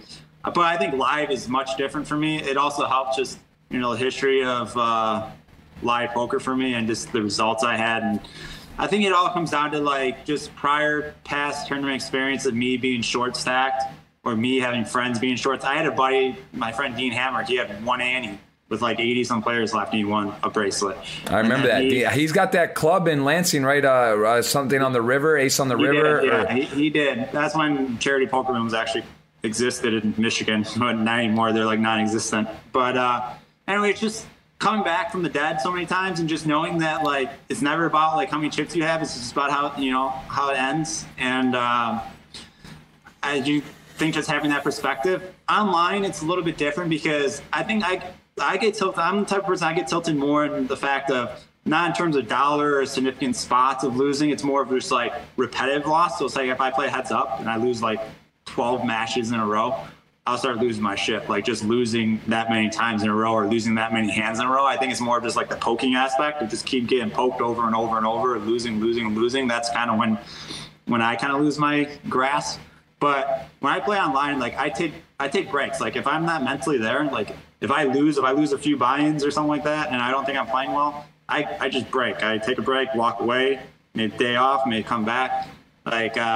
Just the other day, I was playing at the MSBT, and my buddy's oh yeah, so-and-so said you quit them the other day playing heads up. I'm dude, I quit people all the time playing heads up. If I'm losing and, they're up a few buy-ins on me and they have the momentum, it's all right, I'll play you a different day. Right. I'm never the guy to hit and run. If I'm winning, I let the sessions go, and I kind of, that's how I do really well online. I kind of really cut the losses and, do well when I'm, keep playing when I'm doing well. That's awesome. And PLO, you like PLO more than Hold'em? I love the 10K, the 25 this summer. I want to play the 25K PLO. Those are ones you don't miss. You play those ones, right? The PLO live WSOPs? Yeah, I play the PLO ones. I think I like cash game PLO better. I think I like tournaments Hold'em better. Just because, I don't know, just the whole tournament aspect of PLO, there's certain spots, especially around the bubble, that's just agonizing unless you have all the chips. If you're short on the bubble on PLO, it's the absolute worst. Hold'em, it's almost manageable, but PLO, it's you're so handicapped on the bubble or certain final tables, ICM. So PLO is just a really different game and tournament strategy than No Limit, especially with no antes and everything, and being 8 or 9 handed versus your typical short-handed cash game PLO action. So I think I like tournament Hold'em better, but I like cash game PLO better. Okay. Poker Class 333 asks on Twitter, what inspires you to play poker? I think what inspires me to play poker is just the competition. I've always been a gamer my whole life. Just I was always into video games. I think a lot of people, that's how you get into poker almost. Transpires from some competitive source, whether it be sports or video games. And it was just kind of that for me. It was just a different way to compete. And you're just using your mind versus someone else's, really, and just best man wins. What do you think about Twitch? What do you think about YouTube content? Do you have any interest in streaming? Would you consider that? What do you think for the game overall? How do you feel on that when you see people doing vlogs or on Twitch? Like, do you think it's good, bad, indifferent? And what about you personally? I love Twitch. Twitch is like, I'm probably on more Twitch than most people. I wanted to actually eventually start streaming. I've been saying it for the last like year or so. I'm going to do it. I keep finding excuses, and I think I might start when I get back from the World Series this year. Just streaming, like me playing online, me playing some video games, just like, interacting with people that want to interact. And I think it'll be fun. I really enjoy video games, watching video games, and just even playing poker. And I watch your stream from time to time and other people's stream. And I'm always watching poker too, the Tritons and other streams and Twitch. And I'm always trying to learn and see what other players are doing and other professionals and just seeing how they're playing certain hands. And it's interesting. Absolutely. Yeah, no, for sure. It is fun. It would be awesome if you did it. I would love to help out with that. And especially if Michigan gets legal in the Michigan, it would be pretty cool to have some of those sites, having bigger stuff with the great software. That would be a lot of fun. Help me go back home a little more often as well. I miss being home. Who's the greatest poker player of all time for you? What does that mean to you? Greatest poker player of all time? I have no idea what that answer is. That's like one of those... Like, poker is one of those things that's so tough to answer because you don't know who's playing what, when they're playing, how much they're playing, how much people are buying for. Like, there's just tournaments. It's too hard. I mean, you have people where you kind of look up to or that you think are really good, but I mean, it's all hearsay. It's all everyone's point of view. It's almost arguing who's the best in a certain sport versus different eras. It's impossible to tell. For sure. The variance is crazy too in those spots and winning flips or running and some of these guys that have like the God run on and they're great players, but are they better than the other? It's like you look at these guys, it's like I've known some people online, even like as I moved up through the stakes of 2-4 and 5-10 growing up, it's like there's these guys that were playing 2-4 that I almost thought were much better than me, and I would go to advice, but they just refuse to go to the next level. They don't want to play for that type of risk. Like, hey, we're making this kind of money here. What's the need of? And I can relate in the sense of like where I almost don't want to make the next jump to like I can never, even if I made the main event final table like 2 more years in a row, I can't see myself ever playing those Triton games or those big games. Like, it's just like it takes a different type of person and a different mentality of just what you're gunning for in life and what you're trying to accomplish in life and your goals. And it's too hard to say because you just don't know. I have my favorite poker players, the guys that that I like a lot and like watching, and characters that are fun for the game and stuff. Yeah, give me a couple of those. Like, who do you even back in the day, or who do you tune in for if you see they're playing, or you just kind of like think it's fun to watch, whether they're talkative or their style? Like, who are a couple that you just enjoy to watch? I like Shulman a lot. I think he makes it enjoyable to watch the broadcast. Just seems like a real down to earth, cool guy. So I like Nick Shulman a lot. Just like listening to him and just I think Phil Locke has always been entertaining. I'm not saying he's like one of the best players, but I don't know. There's certain players that I just like grow to like over the years. Like, they're just like good, genuine guys. Like, I've always got along with you. You're a Michigan guy too. And then I don't know. Like, everyone always talks crap about Hellmuth, but I'm not saying his antics on the table are the greatest, but I don't know. I think he's just a good, genuine dude. And, he is. Hellmuth gets a crazy rap. Some of the stuff, just in general. I mean, but he says he wasn't really social growing up. He didn't whatever, and like he's enjoying it where he's at, and he's using his stuff, and he's got a big heart. He's crazy. He does some stuff, but he really is a genuinely great guy. That guy's never rubbed me the wrong way, even through his antics. Like, he just always seems like a good guy when I run into him, like in poker. Like, absolutely, I agree with that. I don't know. Mateos is always impressed. I never really even talked to the guy, but I mean, there's all type of killers out there that are just, but I remember doing a couple of hand commentaries of like his heads up, and it almost seemed like he was playing with the whole cards face up. Like, I just put myself in his position. I'm like, wow, this is a really tough spot. And he got put into so many tough spots, and it seemed like every tough spot he made the right decision. I'm like, this guy's incredible. And I don't know. I mean, I could go on and on, naming names. I'm sure I'm forgetting a ton of them, but no, that's good. That's good. No, it just comes to mind. I mean, of course there are. Phil Locke may stream on Twitch. I've been talking with him about it. Same kind of thing. He's been interested. That would be. I mean, he would break the internet. Whatever he's playing. I mean, can you imagine him playing Fortnite or Grand Theft Auto or any game with his goggles on or poker? Like it would be. I would be tuning in for that no matter what. It's nice and enjoyable. I'm sitting at the table. I just have a good time when he's at my table. I laugh play with him in high stakes where didn't even seem like we're playing nosebleeds because he's at the table making it fun. So yeah, I like those kind of players. He's great, man. I love Phil.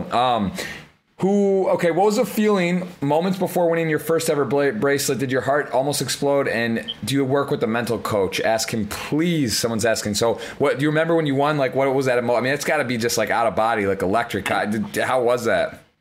The biggest feeling I remember is like the relief. It was all over. Like, it wasn't excitement. It wasn't anything. It was like, thank God it's over. Like, no more thinking, no more like pressure, no more like I can just go to bed. Like, it's so late. Like, I haven't slept in the last like 10 days. Probably last 3 months, right? Like that feeling of going home November 9. You're like, every night I'm either having a nightmare like I'm taking first or I'm taking last. Like every time I went to bed, it was like I was playing the main event in my head. So like you couldn't not to. It's just for 2 months, you're anticipating the final table, and you're like, man, how do I sleep at night? So it was more of just like, thank you, it's over.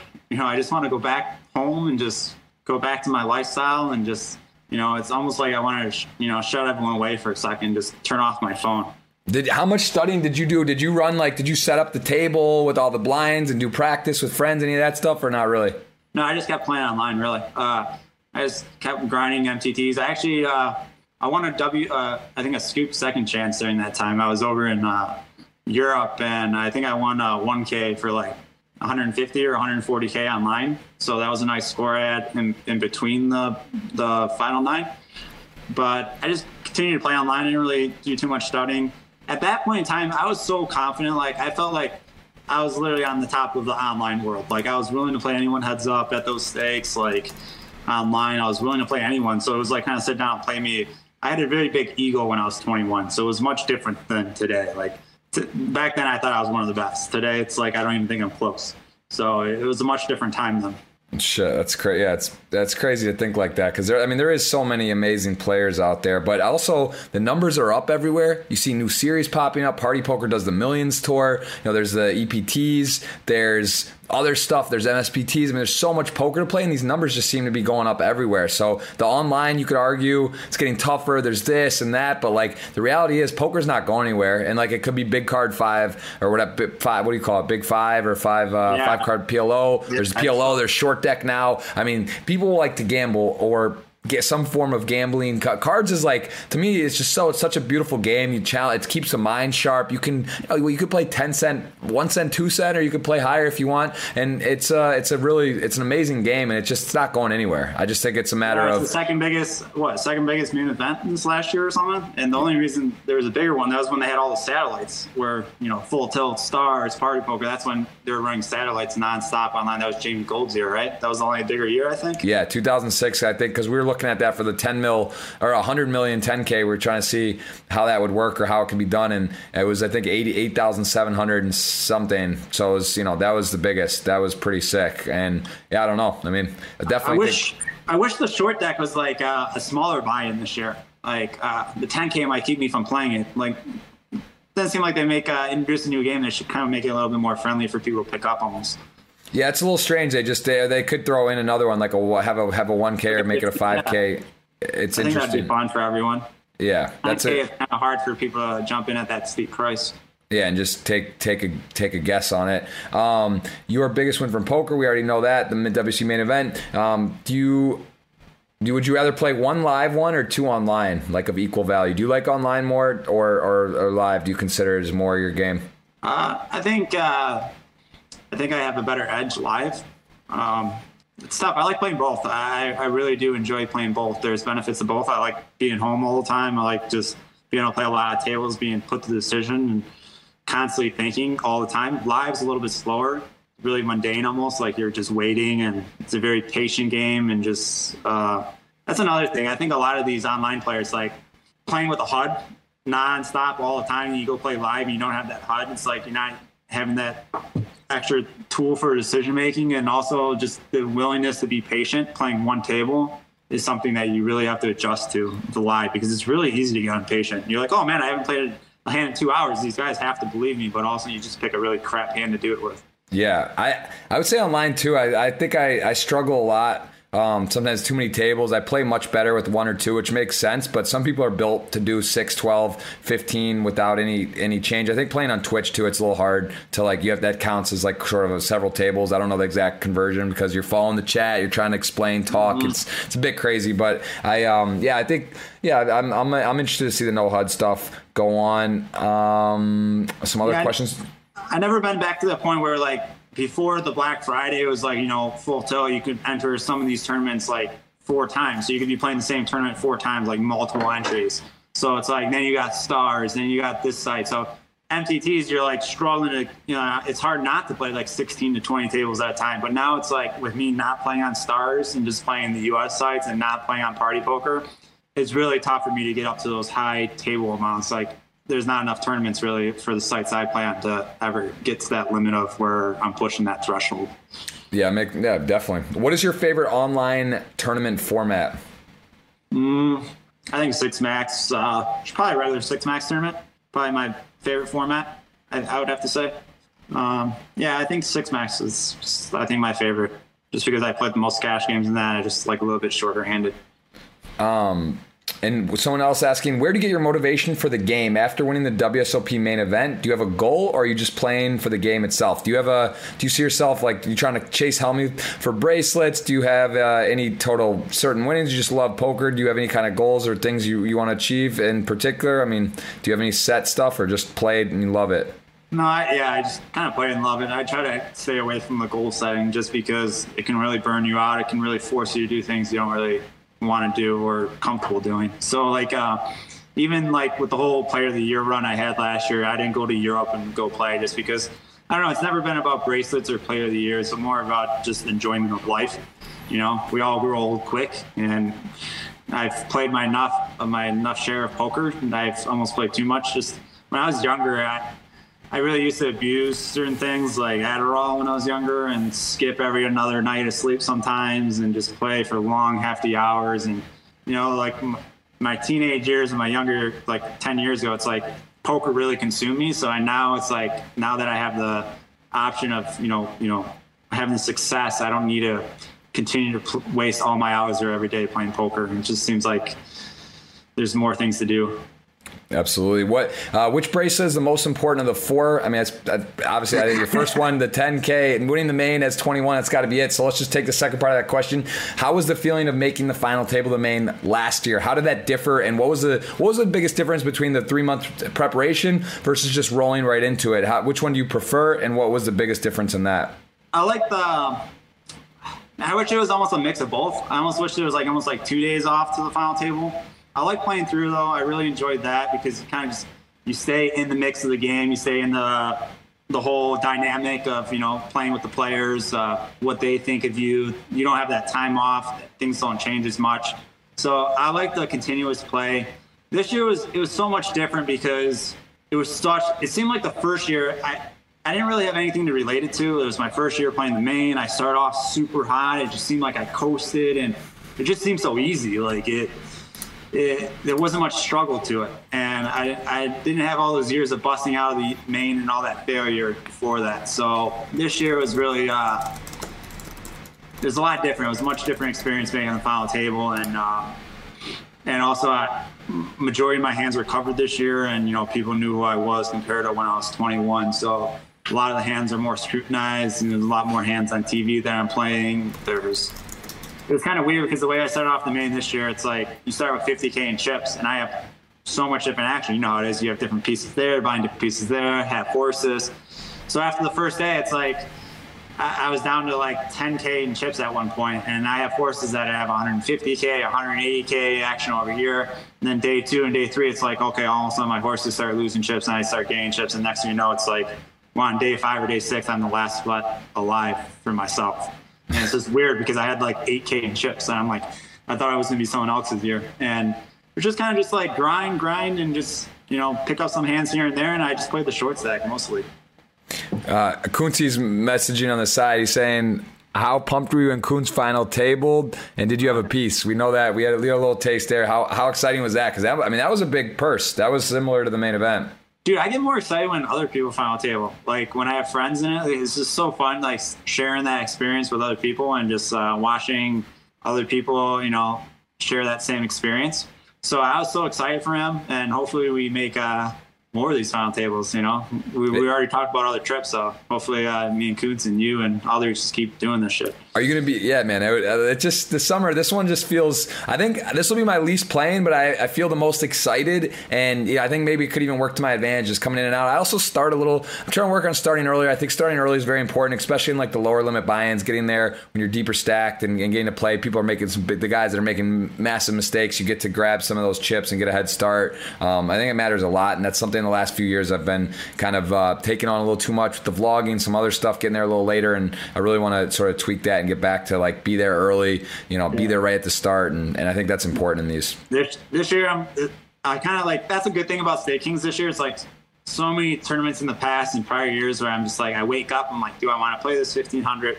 Do I want to play this 500? I wait a couple days to play this 5K instead. This is going to be the most poker I'm going to play this summer by far. Like, selling action, all this 5-10% in all these tournaments that's going to force me to play all these events.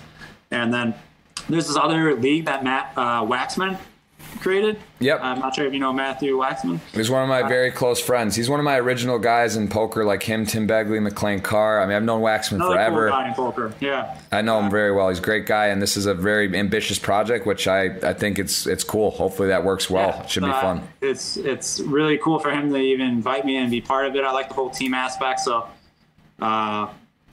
just the whole league and this whole thing in general with Matt is going to be playing that on the side and all these tournaments. It's going to be really fun this summer. That's great. Do you have any books? Did you read any? Like I checked out The Theory of Poker when I started. Do you have any books that you like or would recommend for people? I mean, now it's sort of more software. There's these programs people use to study and stuff. But is there any books that you read or that you like or think are valid that would be valuable for someone to read or to check out? No, I wouldn't say I got any of my or I didn't really learn too much from books. I think my biggest learning tool was card runners back in the day. Just watching those videos and watching some of the better players. It was kind of funny as I climbed the stakes and eventually, started playing all these heads up. It's like some of these guys that are making the videos I find myself playing against. And I've watched like 20 plus hours of their streams and videos and mindset and the leg up I had on all that after playing these guys. I don't know, it kind of makes me nervous of ever making videos and instructional videos just in case that ever happens. But it was a much different day back then. People didn't hold back either when the instructional videos first came out. Not saying they do now, but yeah, that makes sense. Lady Floppy asking, how do you see the role of women in poker world? Do they have the same benefits and opportunities as men? What's your thoughts on the women out there and why maybe so women hasn't still not gotten so popular for women? I think the biggest reason why it hasn't become most popular for women is just, I guess, the intimidation factor. Women, at least some women sitting down and playing with guys, being not knowing what to expect, being judged or what guys think of them. And I know my girlfriend, like, she feels totally comfortable playing online, playing on her own, grinding. But it was her first time sitting down live, and she didn't know what people were going to think of her or judge her, or that factor of it, I think, is a little bit overwhelming for women. Yeah, it's a little predatory-ish too. I mean, it's like in general, especially when it's just so skewed, dominated by men that girls at the table, they're going to get hit on, they're going to get looked at differently. The guys, it can be you're outnumbered. There's a lot of times you're going to be a woman, you'll be the only one there at the table, and it can be a little bit scary too. In that sense, how has the main event changed your life? Winning the main, I think it just changed my life in the way of just I don't really have to grind as much poker as I used to. Stress is a lot lower. When you're making that full commitment for poker, it's like you don't know what the outcome is ever going to be. Like I've always had a good fundamental safety background, and I've always had good bankroll management, but just that lifelong goal of what am I going to do next, and it's kind of fills that a little bit, not completely per se, but it's just kind of leg up in a lot of ways of knowing that I'll be more financially stable for for my life. What are your thoughts on crypto in general? Do you believe in long term? Are you a advocate? Do you feel any type of feeling on it at all? I've always kind of dabbled around in the crypto market and the crypto field for a while. It's tough to say. I'm not an expert. It's just like anything else, I guess, in life. Investment opportunities, when it's good to invest, when it's not. I think there's benefits to crypto, of course. I mean, it makes the game we play a lot easier in the market. Like, it's the games and the stakes and the websites I play on wouldn't be possible without crypto. I know playing on Bovada and Ignition and ACR, it's almost impossible without, using Bitcoin. And they actually help solve a lot of problems. So when something's solving problems, I know there's a benefit to it. And that was kind of why I put a decent amount of money in, or left money in Bitcoin for a while. And I've had a lot of success in the crypto market, thankfully. But I don't know. I'm not an expert. So I know it could totally go down the pipe. But, I have some invested in the crypto. But yeah. But yeah, it's definitely, I'd agree with that. It's definitely conducive for poker, for that kind of market. It makes it easy as well with some swaps, transfers, getting people into stuff easily, quickly, not having, it's definitely very relevant for what we do, and it serves a good purpose. At what age, when did you know you could make a living playing poker? I know you talked about this, you were playing online, you put in $50 already. It wasn't like, it wasn't like the main event happened, I can do this now. You're already a professional already, right? I mean, you were doing it, you were staked, you had a role, you had other stuff going on. I mean, it wasn't the main event. So when was it when you were like, all right, this is actually what I'm going to do? Probably when I was about 16 or 17 was when I really knew that I was going to be doing poker for most of my life, just because it really started kicking off when I was like 16 or 17. When I was 18, I was able to buy my house in cash and pay it off, and I still had a lot of money at the time. So I mean, before I was even 20 years old, I probably made $750K playing poker. So it was one of those things I always felt really. At first, when I was really winning money, I mean, I didn't quit my busboy job till I made six figures. Busboy, what year was that? I was 14, 15, 16, 17. Where were you busting at? I was busting for 4 years. It was called The Gathering Place. And I remember I'd go and make $120 a night and then come home and lose like a couple thousand. At some point, I'm just like, I just had to sit down and have that talk with my mom. I'm like, Mom, I can't keep going to this job. I'm making $100, $200 a night and I'm coming home and losing a few thousand. It just doesn't seem. I kept that job for so long just for my mom's sake. I have the job, let me play my cards, kind of just get off my back type thing. But after a while, it's like I made so much money, I couldn't see myself keep going back to work. So I finally told my job it was time to go, and I just kept playing poker, and then eventually bought a house and just really, really started grinding when I was in my own house and playing all the time nonstop. Do you get recognized a lot, and do people stop you, whether it's at sporting events in Michigan or, obviously at casinos and stuff, it's different, right? Because, you won the main event and people playing poker, they're going to know who you are. But, do you find yourself out at the store getting stopped sometimes still? Was it a lot then, more so? How does that work? Do you ever you ask for autographs, that type of deal? It was a lot after I first won, of course. It was kind of weird, too, especially going to different countries and being recognized. I would be in England, and all of a sudden at the airport, and someone come up to me. I'm like, well, this is really weird, being across the world and getting recognized. You really see that poker is like a worldwide game. Everyone follows it. So that was kind of really interesting, getting recognized in Spain and Europe at first when I first won. But then it cooled off for a while, I'm not a huge face in poker. But then after this last year, the whole television thing, it became big again. And I get recognized in, like you said, like sporting places where there's a big mass public. One person's bound to recognize me. And then once that person recognizes me, it's kind of like, oh, why is that person asking a picture with that person? So right. I guess sports games is the biggest thing. And then other than that, poker rooms or casinos, walking in the store or the mall or movies or wherever, never really, just really rare. Maybe sometimes the bar. The bar is where people are more open to come up to. I get will come up to you and stuff. Makes sense. All right, we're going to take 2 more here, then we're going to do the giveaway. We're going to let Joe run. We really appreciate his time. Let's finish these last couple questions. That was my buddy Bryce Baker, came in the chat, or in the background. Legend just kind of walked in like a phantom. I saw you sneak in there. So he's in. He knows Joe. He knows poker. We're going to take a couple more. We'll do this retweet giveaway. They've changed how it works, guys. So I'm not sure really how. I'm going to copy paste this. Let me ask this last couple questions. We'll get that out. It's still not too late to be eligible. They changed it on me, man. I hope we can do it. We're going to try it. I had a little trouble with this the other day. We do have action. Joe has action up on Stake Kings. I'm going to buy a piece today. I'm actually going to buy it right now. Which one should I buy, Joe? Let's do this together. What should I fire in? Oh, the 10K super. This is always a bid. It's a bid amount. Yeah, so they're doing, I was talking to Stake Kings. I was talking about auctioning off 10% of my whole series, but they rather do 5% and auction off 5% of the whole package and then do an auction of 5% of individual tournaments.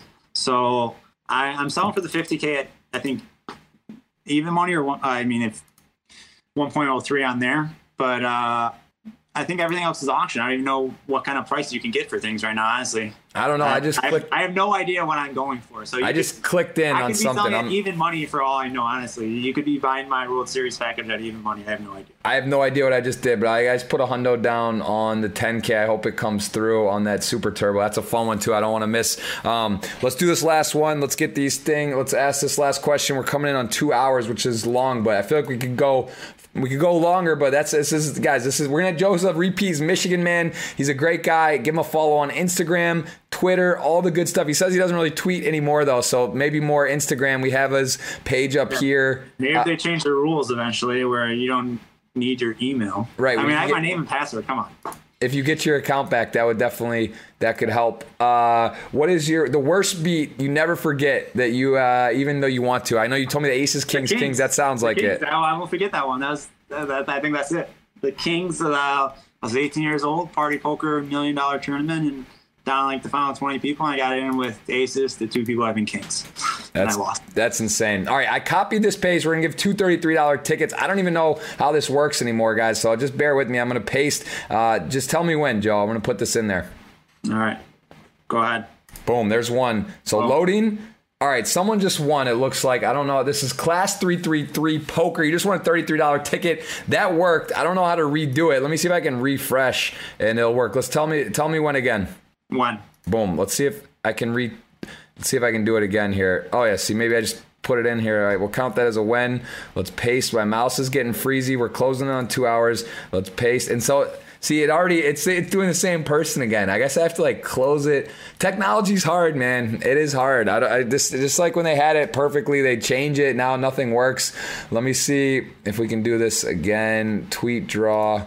You ever done these things? These retweet, these giveaways? You ever seen this? No, but I'm in the mood to give away something right now. You're in the mood to give away something. Yeah, you can give away something for me. What should I give away? Wow, a ghosty giveaway. We could just call it ghosty giveaway and see. Let me give this pace for the second. All right, I don't understand. I closed it. I did it again. They're not letting me give away something else, man. How about this? I'll give. You can't give anything away. I was gonna say I'll give away a 3% free roll in my first tournament, the 10K hyper. You're giving away a 3% free roll on the 10K. That's a lot. That's 300. Yeah. In equity, probably worth more. You're probably like a 2.0 in there or something. It's like 600. We'll call it 500. This is a big giveaway, and we can't, and it doesn't work. So, but we're going to get it. I'm going to find a way to make it work. I'm going to give it away. Let me try this again. Let me just do this. I'm going to do it again. Can I hit draw? Joe, why is technology hard, man? This is let me see. I'm clicking draw. This is crazy. All right, you know what we're going to do? Fucking A, Joe. It's just hard. All right, we're going to do that. We're going to do a 300. We're going to give 3% away. I am going to figure out how it works, and I will. Can you see Twitter? Do you get to look at it, or you just can't go in there? Trust me, I'm a little hidden guy on Twitter. Like when you were bringing up the whole Negreanu and the police, the market police, I was kind of just giggling because I was reading all that recently. I don't go on Twitter that often, but every so often I like seeing what's going on there, what people are talking about. So yeah, I go on there. I sneak on my brother's Twitter that's signed on my computer. All right, no. Here's what we're gonna do. You know what we're gonna do? Because I know how to do this. This is gonna be way better. This is gonna be way better. So that one we just gave away one. We gave away one because it's not a rush. The tournament doesn't start tomorrow. So we're going to give 3%, which is super, super ridiculously generous of the 10K turbo for Joe Cotta. We're going to do it on my Twitch show tomorrow night because I know I can do it from there. It'll be at the end of the show. I'm giving away $1,650 as well, cash, out of my score from the KO series. We'll do it at the end. You're going to have to type in Joe Cotta. We'll do a special keyword for that, and that will be at the end. So whoever's on my Twitch stream tomorrow, we'll do that. And I'll let you know, Joe, who will get the information, let you know who wins. But there'll be a lot of people. That'll be more people. It'll be more fun. And if you're around or you're grinding tomorrow, you said you might play online, I can send you a message and let you know that it's going down. Maybe we get you on the phone, actually, and let you click it live. That would be fun. If you're not at anything or winding down, I'll message you if you're free. I'll let you do it. If not, I'll just do it, and then we'll let you know who gets it tomorrow night. How about that? Sounds good. So we'll do that. We're going to pick one more winner from the retweet since it's not working as well. We'll do that tomorrow, guys. Thank you for watching. This is Mr. Joe Cotta, the legend, two-time main event final table participant, one-time winner in 2009 at 21 years of age, 4 World Series bracelets. He's from Michigan. I'm from Michigan. We got a big, long way to go to catch him, but it's not a race. There's enough room for everyone to do well. I know Ryan Reese. I'd like to get him on here as well. Ryan Reese also pretty. Huh? So my boy, Ryan. Yeah, he's got a impressive resume. You guys are going head to toe on wins and big scores. Pretty crazy, man. You guys are doing... He's in a cruise. He already cruised past me, and there's no looking back from him now, unless I final table this shit again. Well, I mean, yeah, it's like at that level, it can fluctuate, but you guys are definitely... you got a nice battle going down there. I saw Dan Heimiller just popped in and called himself Michigan now. So I was number 3, and then he just let me take a look at this before we close off here. Do you realize, is he born there or something? I don't know if you follow that, or I'm sure you've looked at the list before, but he just came in out of nowhere. Yeah, no, I saw him on that list before. I feel like I mentioned to him, I played with him in the closer, I think, this last year in the closer, and I was talking to him about where he's originally from, I think. So I remember seeing the Michigan list before, and I thought his name popped up on there before. No, he was never Michigan until maybe a few months ago. Because I remember David Baker and I were battling for 3, and then all of a sudden because he's got a ridiculous resume as well. This guy's older gentleman, and he's got double me in third and $6 million now. So he had a lot of great scores for a while. I haven't really heard of him as much anymore. But either way, Joe, we appreciate the time, man. Thank you for the 2 hours. This will be on iTunes, Spotify, all the outlets, and we'll wish Joe good luck. We'll have to get dinner at the series, catch up. Maybe when Jason's out there as well, we can all get together. And thank you for the 3% giveaway, which we'll do tomorrow night. And everyone, guys, give him a follow, check him out. Great guy, great player. All the best, man. Keep crushing, and we'll see you out in Vegas. Appreciate Joe Cotta, ladies and gentlemen, thank you. And we'll be back for a Daniel Negreanu podcast Monday night. He just left Stars. We'll try to get some info on that, and we'll be we got plenty more podcasts, plenty more action. We got Twitch streams. We got a YouTube video that just released. We're locking the doors, calling a doctor. We're strapped in. We'll see you on the next podcast. Thanks for being here, guys. Have a good night. Thanks for listening to this episode. It was brought to you in partnership with Party Poker. Go to partypoker.com to play tournaments, cash games, and improve your poker game. Make sure you subscribe to the podcast to hear all of my future episodes.